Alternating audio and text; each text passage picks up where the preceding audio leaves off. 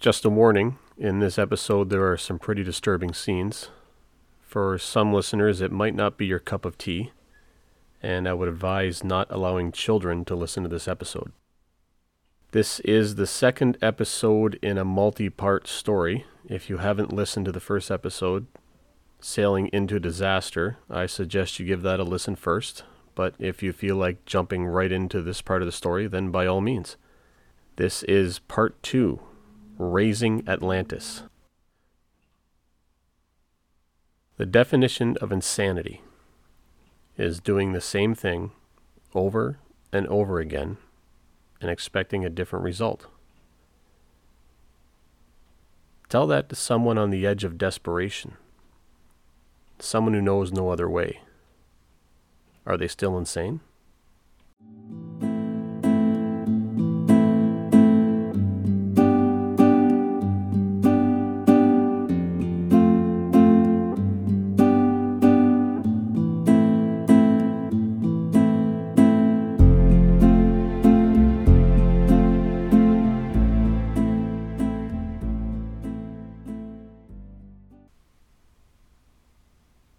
Ash piled up underfoot with every step as Pontos rushed through the narrow streets of his hometown, trying to get to his destination as quickly as possible.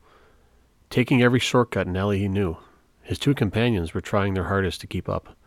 Laden down with their armor, it wasn't easy to maintain the pace set by their commander. Their task became even more difficult with every corner they turned. It seemed the streets were becoming more crowded the closer they got to the town square. People from all over were traveling in different directions in what seemed like a mindless panic. Some curious to see what was happening in the town square, deterred or not by the looming mountains spewing smoke in the distance, while others focused on gathering their belongings and heading in the direction of the docks at the bottom of the hill. The only thing they seemed to have in common was their urgency, and the way they ignored each other as if no one was in their way, regardless of the fact. One of the guards running behind Pontos tried catching his breath, shouting, trying not to lose sight of his commander. "Sir, slow down."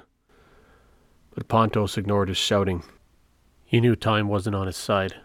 Making his way around the final corner, his eyes widened at the sight before him. A crowd had assembled in the town square, an area barely able to hold a crowd of 100 people. Yet at least double that number seemed to be squeezing into it, stumbling over each other to witness the scene unfolding. Pontos' guards caught up to him as he stood at the back of the crowd in the entrance to the alley, searching for a way through. Using the flat sides of their swords, they tapped the crowd members on the hips, getting their attention and forced their way through to an open area. In the center was a raised wooden altar that looked as if it had been hastily constructed. An older gray-haired woman dressed in a dark blue robe with a thin hood stood behind, holding a blood-soaked dagger in her right hand raised to the sky. Her left was clutching the robe below her neck. Her eyes were closed as she tilted her head up to the sky. Surrounding the altar were a group of old women, all wearing similar robes but red in color. They stood motionless, waiting for the woman to make a sound. There was an eerie silence in the square. The old women, the crowd, no one wanted to make a sound. Their attention focused on the woman standing behind the altar. Pontos approached, slowly, his head turning from side to side, gazing at the crowd and the altar beyond. The expressions on their faces seemed that of people possessed, wide-eyed, some frothing at the mouth. One man fell onto his face drunk, as Pontos accidentally nudged him. The smell of alcohol wafted through the crowd. The only sound that could be heard were the footsteps of Pontos as he walked around the altar, toward a sight that even he could not believe. Standing motionless, his shoulders slouched in sadness at the sight before him. Children. Children, some not much older than his sons. Others barely old enough to walk, lying motionless, piled on top of one another, covered in blood. And yet no one seemed to react. A growing sense of rage began to swell up inside as Pontos clenched his fists, ready to focus his anger toward the old woman and her followers. But before he could, the woman opened her eyes and spoke. "The gods have listened. Your sacrifices will calm the mountain beast. The shaking has ceased. The island is safe. The crowd began to cheer as Pontos turned around in horror at their desperation. His guards, not sure of what to do, stood by his side, clinging to the only thing they knew what to believe in, their loyalty and duty to their commander. Pontos interrupted the old woman. "Priestess, is this what you think the gods want? These children are innocent. What gives you the right?" The priestess, lowering her hand, turned her head slowly toward Pontos, answering in a tone of arrogance. "What does a soldier know of the gods' wishes? What does a soldier know of the mountain beast?" Now turning to face him, the priestess focused all her attention on the commander and his guards. "What does a soldier know of sacrifice? Only ever killing in the name of glory, ignoring the gods." Before he could answer, the mountain in the center of the bay erupted another cloud of smoke and ash, larger than any other previously. At that moment, Pontos gave her a stare, knowing she was out of answers to appease the crowd. She then ordered the other foot soldiers to disperse amongst the crowd, to descend upon Pontos and restrain him. Following orders, they did just that, but stopped short of restraining him. Instead, they stood by his side, realizing the priestess was powerless to stop the mountain. Their loyalty to their commander was all they had now. In an act of desperation, she appealed to the crowd. "This man knows not of the gods. They have become angered by his questioning of their wishes." Voices from the crowd filled the square, some in favor of the priestess, others echoing what Pontos had been saying. Arguments began to grow amongst the crowd, increasing in intensity. The voices could be heard by both the high priestess and Pontos, standing unsure of how to react. Words were thrown back and forth amongst the crowd, some being more vocal than others. One of the priestesses stood up in front of the altar, raising her hands to get the attention of the crowd. "This was foretold in our histories. The god of the sea warned us to never overreach our borders. He had given us enough to live in peace, but we ignored him, building an empire over these islands and onto the mainland. We have become decadent and corrupt. This is our punishment." The high priestess became angry at the words, now realizing she was losing control of her followers. Rushing forward in a desperate act to silence the woman, she buried the dagger into the back of her neck. The crowd looked on in horror, unable to move, frozen by fear and shock. After a long pause, the mountain shook the island, waking the crowd from their trance. Everyone by now had known what side they were on. The crowd erupted into an orgy of violence, people revealing daggers and frantically stabbing each other, beating each other to death with whatever they could find. A small group of citizens rallied around Pontos and his soldiers, while another group gathered around the altar protecting the priestess. Both groups stood in a defensive posture, searching for an escape route through the crowd. One of Pontos' soldiers turned to him, shouting, "We need to get off the island." Not hearing a word the man said, Pontos was locked in a stare with the high priestess across the courtyard. Back at the docks, Gaia was wary, stepping onto the ship as Sama stood on deck, with the few belongings she was able to bring on such short notice. The boys were nowhere to be seen as she began to worry. Her entire family, except for her brother, was missing, and she was powerless, not knowing what they were doing. First, her husband was compelled by his duty to leave her in this position. Then her two sons, twins no more than 10 years old, had slipped out of her house while she was packing. It was obvious where they went, to the town square, to see what their father had set out to do.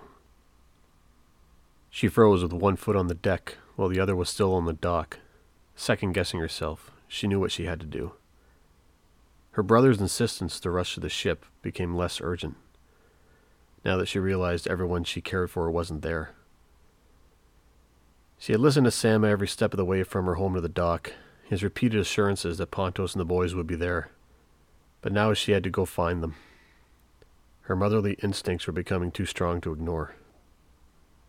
She dropped the one bag she had been carrying onto the deck of the ship and turned running up the street, leading away from the dock.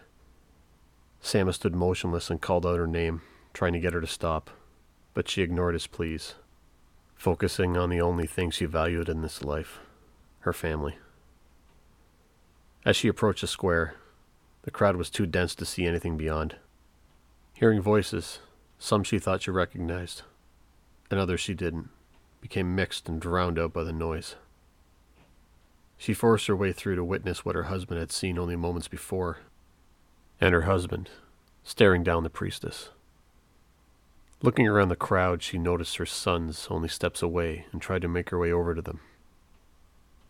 Not going unnoticed, the priestess was quick to center her out as the boys made their way to their mother. The high priestess barked an order to her followers. Those two. Pontos, knowing what she was trying to do, ordered his guards to try to stop them, but they were too far away. The crowd was becoming agitated, some eager for another sacrifice, others hoping the madness would stop. They began to divide into sides as the rhetoric and violence ramped up, with neither side giving ground in the fight. The priestesses grabbed the boys, dragging them kicking and screaming to the altar, as Pontos' men with their swords drawn formed a circle around Gaia in a desperate attempt to protect whoever they could from the priestesses' growing mob of followers. Their mob grew in intensity, from disorganized screaming to deafening chanting, their eyes wide with rage as the boys were forced onto the altar. Pontos pleaded for calm and reason as the other half of the crowd gathering at his back began growing louder, not willing to sacrifice any more children.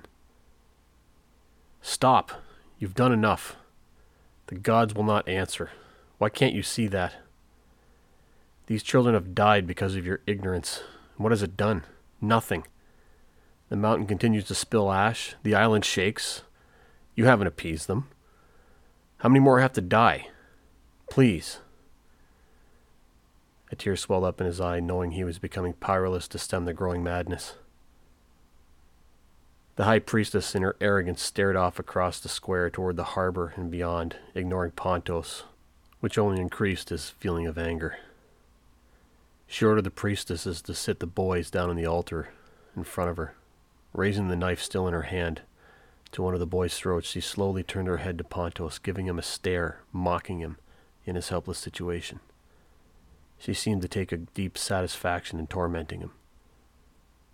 Pontos began to think maybe she knows the truth. Maybe she knows there's no escape now. The mountain was going to kill everyone, and now all she had left was her religion. Her hope that something, anything would stop the chaos looming over the island. No matter what the cost, she was determined to do everything to stop it. Between a mix of her power over the people and blind faith, she regained her purpose, positioning the knife against the boy's throat.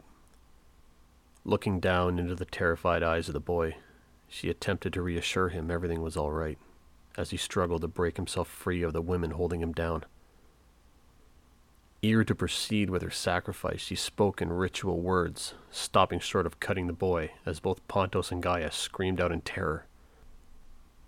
The priestess raised her head toward Pontos and pressed the blade into the boy's flesh, dragging it from ear to ear before pushing him to the ground. A deafening scream came from Gaia as she lunged forward out of the crowd toward her son, causing Pontos' men and their side of the crowd to follow. The high priestess's followers also rushed forward, colliding with Pontos' side, and soon became a clash of disorganized bodies, no one able to distinguish friend from foe. Each side stabbing, hitting, and beating whatever they could. One side trying to save an innocent boy, the other protecting the priestess and the sacrifice. Pontos forced his way through the fighting, accompanied by Gaia and a small group of guards, trying to reach their sons, coming within only steps as the priestess buried the knife into the other boy's neck, mimicking her actions of the first. Then, seemingly unconcerned of the approaching guards, stretched her arms out to either side and tilted her head back, seeking the gods' approval before Pontos, leaping over the altar with sword in hand, buried it into her chest. Gaia ran to her sons' lifeless bodies, clutching them, crying with a sadness no one around her dared interrupt, and growing louder than the noise of the battle raging around her. The priestess, satisfied in her duties, fell back, knowing she had done all she could to appease the gods. The guards reformed a tight circle around Gaia, guarding her from the riot swarming around them as Pontos continued moving along the altar, impaling the remaining priestesses in a deafening rage that rivaled his wife's cries. Some in the crowd broke away from the fighting to see the priestess lying dead at the altar and moved towards the circle of guards. Their own hands gripping blood-soaked knives, they swarmed the guards, their eyes now filled with a thirst for revenge, using all their strength to overwhelm Pontos' men, who themselves were now hacking and slashing at whatever body was in front of them, their swords obviously holding an advantage over their attackers. But that wasn't enough. Numbers counted, and it was only a matter of time before the crowd made their way through. Pontos, now finished with the priestesses, returned, kneeling beside Gaia, who was now sitting on the ground embracing her sons, placing a hand on each of their heads before joining his wife in her sorrow. Crying was all they could do now, both husband and wife, now childless, in the blink of an eye. The noise of the fighting became a distant drone to the two. Only the voice of a single man calling out awakened Pontos of the danger inching toward them. "We can't keep them back. We need to retreat now." Pontos stood and faced the man who had his back to him, too busy with fighting the crowd to even turn around. Realizing the situation, Pontos reached down, taking Gaia by the arm, and in a calming voice pleaded, "Leave them, Gaia. We need to go. There's nothing we can do." Unwilling to listen to his words, her love for her children left her paralyzed. Pontos, becoming increasingly worried, pleaded with his wife again and again, but only the same result. He quickly realized he had no choice but to fight and hold back the crowd. Perhaps she would come to her senses, and they would make their escape, or perhaps she would not. Either way, he knew he had to fight, right then and there, to protect what he had left, if only for a while longer, at least providing his wife with a few more moments with her children. Turning to join his men, who by now exhausted from the fighting were falling back, inching toward Gaia, their position became worse when suddenly he noticed a noise coming from the back of the crowd. It was coming closer, causing some of the crowd to turn around. Trying to see through, he noticed a familiar face, attempting to fight his way through, surrounded by a rough-looking group of followers, led by a tall, older man with long gray receding hair. It was Sama. Perhaps they will make it out alive. Pontos spurred on his men, hoping the group would make their way through the crowd, surging forward, stabbing and slashing at every person on his way, trying to reach Sama. "Pontos!" Sama cried out, only steps away. Making his way to the circle of guards, he focused his eyes on his sister and nephews lying on the ground in the center. His heart sank into his stomach, causing him to stop short, dropping his sword at his feet, leaving him silent, wondering what to do. Leaving the island almost became an afterthought, now that he could see Gaia.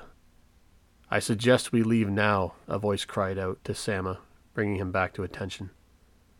It was the captain, with sword in hand, gripping Sama's arm with the other, shaking him back to attention. "This is not a moment to waste. Lives depend on our departure. My ship is waiting." The old captain, as rough and senile as he was, made his point clear, and Sama came to his senses, trying to get his sister to follow. "Gaia, we need to leave, please," he pleaded. But Gaia would have none of it. She was too consumed by grief to even contemplate leaving her sons. Still, a part of her believed they were alive and needed their mother, as another thought death was the only way to be reunited. Raising her eyes to Sama, she spoke barely loud enough for only his ears to hear. "I will not leave." She then reached out her hand towards Sama, who took it between his own, kneeling down to hear her speak. "Only what we leave behind endures." Her eyes began welling up with tears, rolling down her cheeks, adding to the ones already shed for her sons. Sama, unsure of what to say, simply nodded and said to his sister two fateful words, "I promise," not realizing what he had set in motion. Sama released his grip, turning to the captain who was planning an escape route through the crowd. Pontos backed away from his guards, not realizing his wife had chosen her fate, and decided to join her. Kneeling down at her side, giving her a slow embrace, he ordered his guards to follow the captain's orders and make their way to the ship. He thanked them for their service. "It was an honor serving with you. Our moment has come. Your fate is yours now. Leave this island. Please go, and tell them of us. A few guards stayed, forming a smaller circle around the commander, still clinging to their duty, but most followed Sama, the captain, and his sailors, forcing their way through the crowd. Forcing their way through, they hacked, slashed, and killed anyone in their way desperately making their way toward the ship. The violence around them took its toll, killing a guard here and a sailor there until they reached the other side and an open street toward the docks. Only Sama, the captain, and a few men remained. A motley mix of soldiers and sailors in a common cause to get off the island. Sama stopped in the open street, turning his head back, looking into the crowd. He could see the last few guards being cut down as the crowd overwhelmed them, and his sister staring back at him, still in the loving embrace of her husband, using his body to shield her from the blows. Standing in shock, witnessing her succumb to the violence, the last sight of her being the look of terror in her eyes, as a random stranger thrust a sword into her back. The captain pulled Sama by the arm. When they're done with her, where do you think they will go next? Sama looked him in the eye, obviously angered by the events he just witnessed, but realized very quickly the weight of the captain's question as the crowd began to turn toward them, the bloodlust rising in their hearts. Sam and the captain were not going to let them get their chance. Running toward the docks to find a skeleton crew waiting along with Rowan, already on deck, eagerly waiting for departure. Rowan asked as they boarded, "Where's your family?" Sam gave him a look as he sat down, giving him the only answer he needed: silence.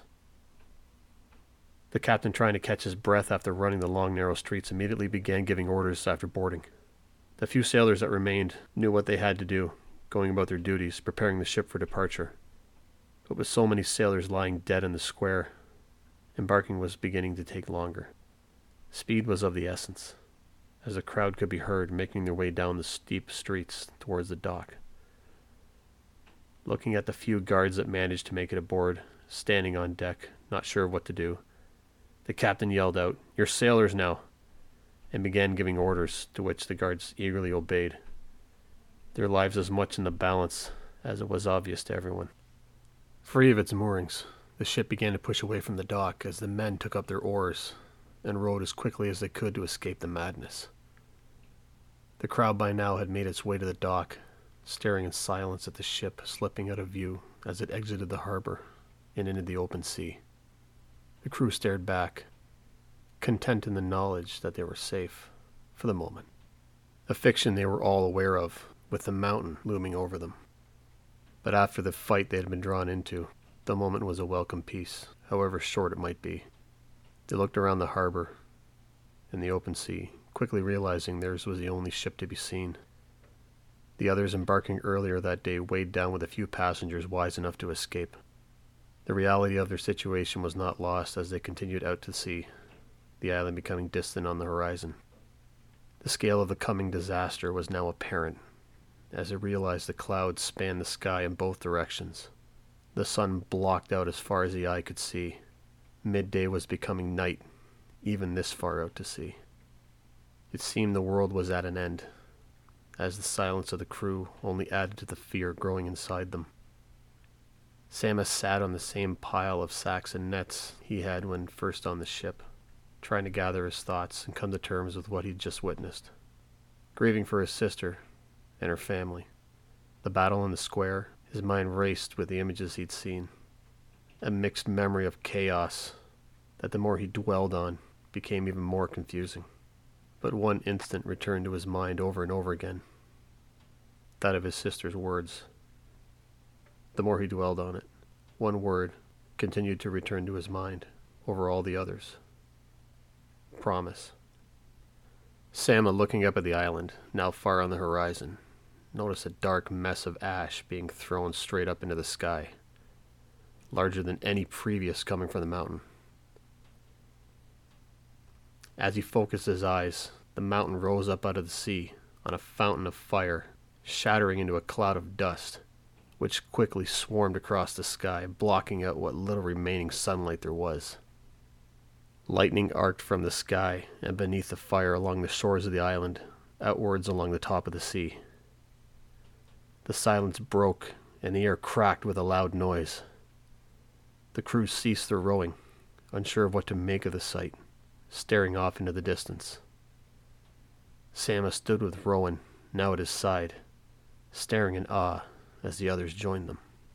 What seemed like a wall of air rushed toward them, but before anyone could react, it reached the ship, with a force knocking everyone onto their backs and causing the mast to break, landing on the deck. A ringing in everyone's ears slowed their senses as they tried to regain their footing, standing up and assuming the worst was behind them. The captain, who had been the first to recover from the shock, squinted, attempting to focus on the distant sea.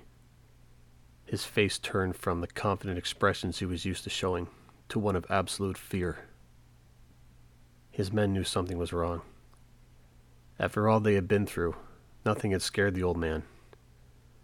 But now they feared more was to come. "Man your oars," the only words to come from the captain's mouth as he gave orders to his men to right the ship, facing it in the direction of the island. His men, wondering why, soon forgot as they fixed their eyes once again in the direction of the island, which by now had disappeared. The crew looked around at the shrinking sky, ignoring the captain as he screamed orders. They immediately realized what had been the cause of the captain's fear.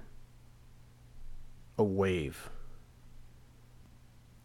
A wave beyond imagining. Taller than the mountain peak. And it was heading in their direction, with a speed beyond their comprehension. It was too late for the crew to right the ship, as futile as it might have been. The ship was at the mercy of the sea, as it rose up the side of the wave toward the crest before capsizing. The crew thrown out into the body of the wave were helpless, crying in desperation to be saved, hoping to survive the force swallowing them. Both Sam and Rowan joined them, hoping that this wouldn't be the end. The wave continued on, scattering the crew, its cargo, and its hull, now shattered into pieces. The first casualty of many.